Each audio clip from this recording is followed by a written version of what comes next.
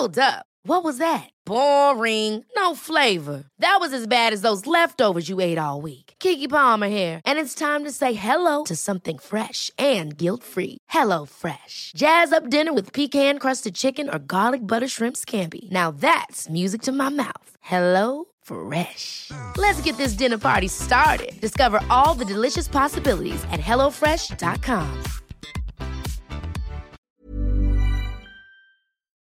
This is a Stocks for Beginners quick tip. Essential lessons. Questions answered. Caleb Silver is the Editor-in-Chief and Senior Vice President at Investopedia. He's a great guest with an awesome amount of investing knowledge. In this quick tip, we speak about dollar cost averaging, diversification, risk management, and the common mistakes made by new investors. Well, they try to time the market and they try to decide that they know exactly when the right time to buy a stock or an ETF or an index fund is. And you can't really do that because you don't know when that's going to go up or down. But you do know if you look at and you do your research, you can look at the history. And the history is not always the best guide for the future, but it does give you a pretty good example of how things play out with this individual stock or this index fund or this ETF. So you can look at that, and investors are constantly thinking that they have the answer or that they know better or somebody told them the answer that they have a lot of respect for, so they're going to go with that idea and they put all their eggs in one basket. So the lack of diversification is the biggest mistake that investors make, but also risk management.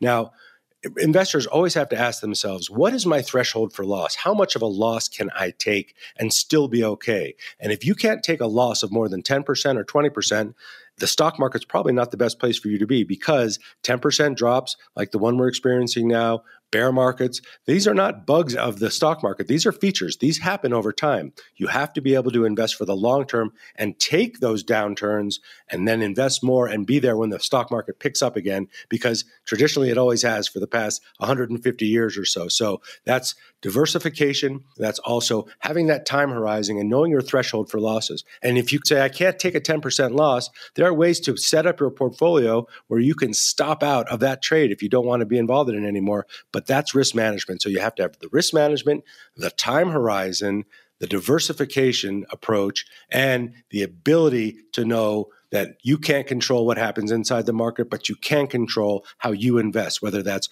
regularly every month or if you do it every quarter. You can control those things, but not what happens inside the market. And experiencing the loss is only crystallized if you actually sell out. And that's part of the psychology of it, isn't it? That your portfolio might be down 20% in a correction, as may or may not happen very shortly.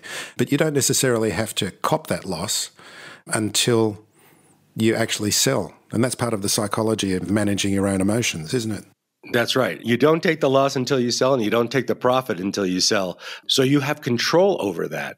And that's one thing that investors don't realize. And a lot of people will say when the market's down like it's been lately, oh, my 401k is in tatters. Well, yeah, it is on paper, but you also are not cashing out your 401k tomorrow unless that's what your plan is. And if that's what your plan is, you shouldn't have been so heavily invested in the stock market anyway. So you have control over when you buy, when you sell, and you don't realize the losses or gains until you actually do so. And then there are tax implications too. So even if you made a lot of money on a trade, you got to remember that you're going to pay taxes, whether those are short-term or long-term taxes. So you got to think about all of those things as an investor. But the way to do this, especially for beginners so they can sleep at night, is to buy into index funds and buy a little bit every month. We call that dollar cost averaging, one of my favorite terms, which is make it automatic.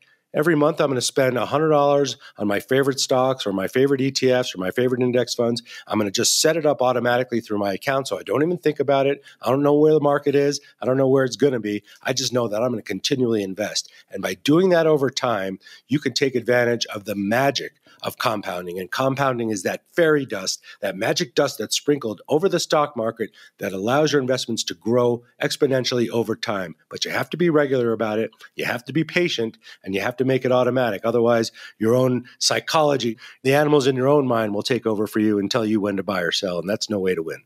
Now, you'd have a lot of experience of the data from Investopedia. What are some of the most searched terms in Investopedia?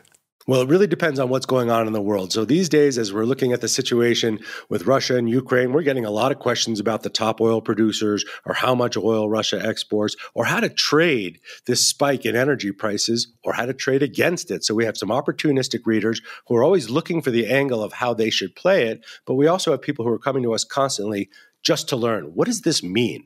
When I see this term out there, like economic sanctions, which is super popular right now, what does it actually mean? And how many sanctions can a country take before its economy is threatened? So we're getting a lot of that. But generally, people have intentions when they come to us. Very few people browse Investopedia. I'm one of the very few people that do it, but very few people do that. Most people come to us through a back door, a side door, through the attic, underground, because they have a very specific intent. And that intent can be, how do I start investing with $1,000? Or how do I get exposure to the e-commerce sector without picking individual stocks? Or what are the top performing oil ETFs over the past 3 months? They have a very, very specific intention. And so we try to have very specific answers for whatever those questions are. That's why we have so many articles on the site, over 36,000.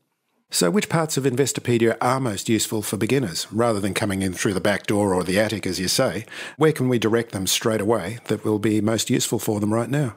Intro to investing, investing basics, investing fundamentals. How does the stock market work? What is a stock? You ask Google or any search engine you use those questions, you're going to see Investopedia at the top of those results, or come right to the site and type that right in our search bar. We're going to have that answer for you right then and there. So the very basics of how it works is something you should know. You wouldn't go drive a race car without reading the manual and really learning and practicing how to drive it. Same for investing. You know, this is your money, this is your hard-earned money, and this is your livelihood and the wealth you want to build over a lifetime. Start at the very beginning, as Julie Andrews likes to say, because it's a very good place to start. But because without those fundamentals, without that foundational knowledge of how things work, when things don't go the way you think they're going to go, you're going to find yourself in a panic situation. And that's not the way you want to feel as an investor. You don't have total control, but you do have control over the things that you can control. We want you to learn that through Investing Basics. Intro to trading, intro to investing. How do I start investing with $10,000 or $1,000?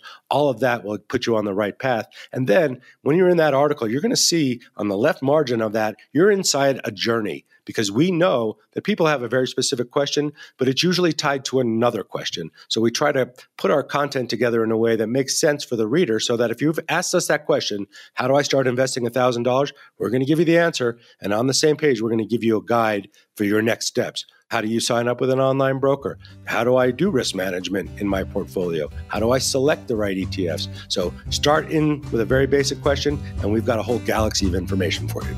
If you found this podcast helpful, please tell a friend, especially if it's someone who needs to start thinking about investing for their future. You'll be helping them and helping me to keep this show on the road.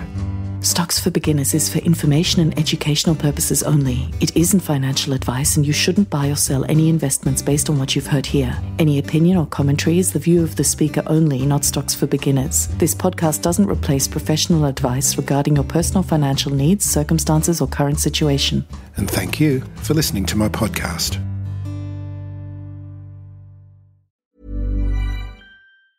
Ever catch yourself eating the same flavorless dinner 3 days in a row? Dreaming of something better? Well, HelloFresh is your guilt-free dream come true, baby. It's me, Keke Palmer. Let's wake up those taste buds with hot, juicy pecan-crusted chicken or garlic butter shrimp scampi. Hello Fresh. Stop dreaming of all the delicious possibilities and dig in at HelloFresh.com. Let's get this dinner party started.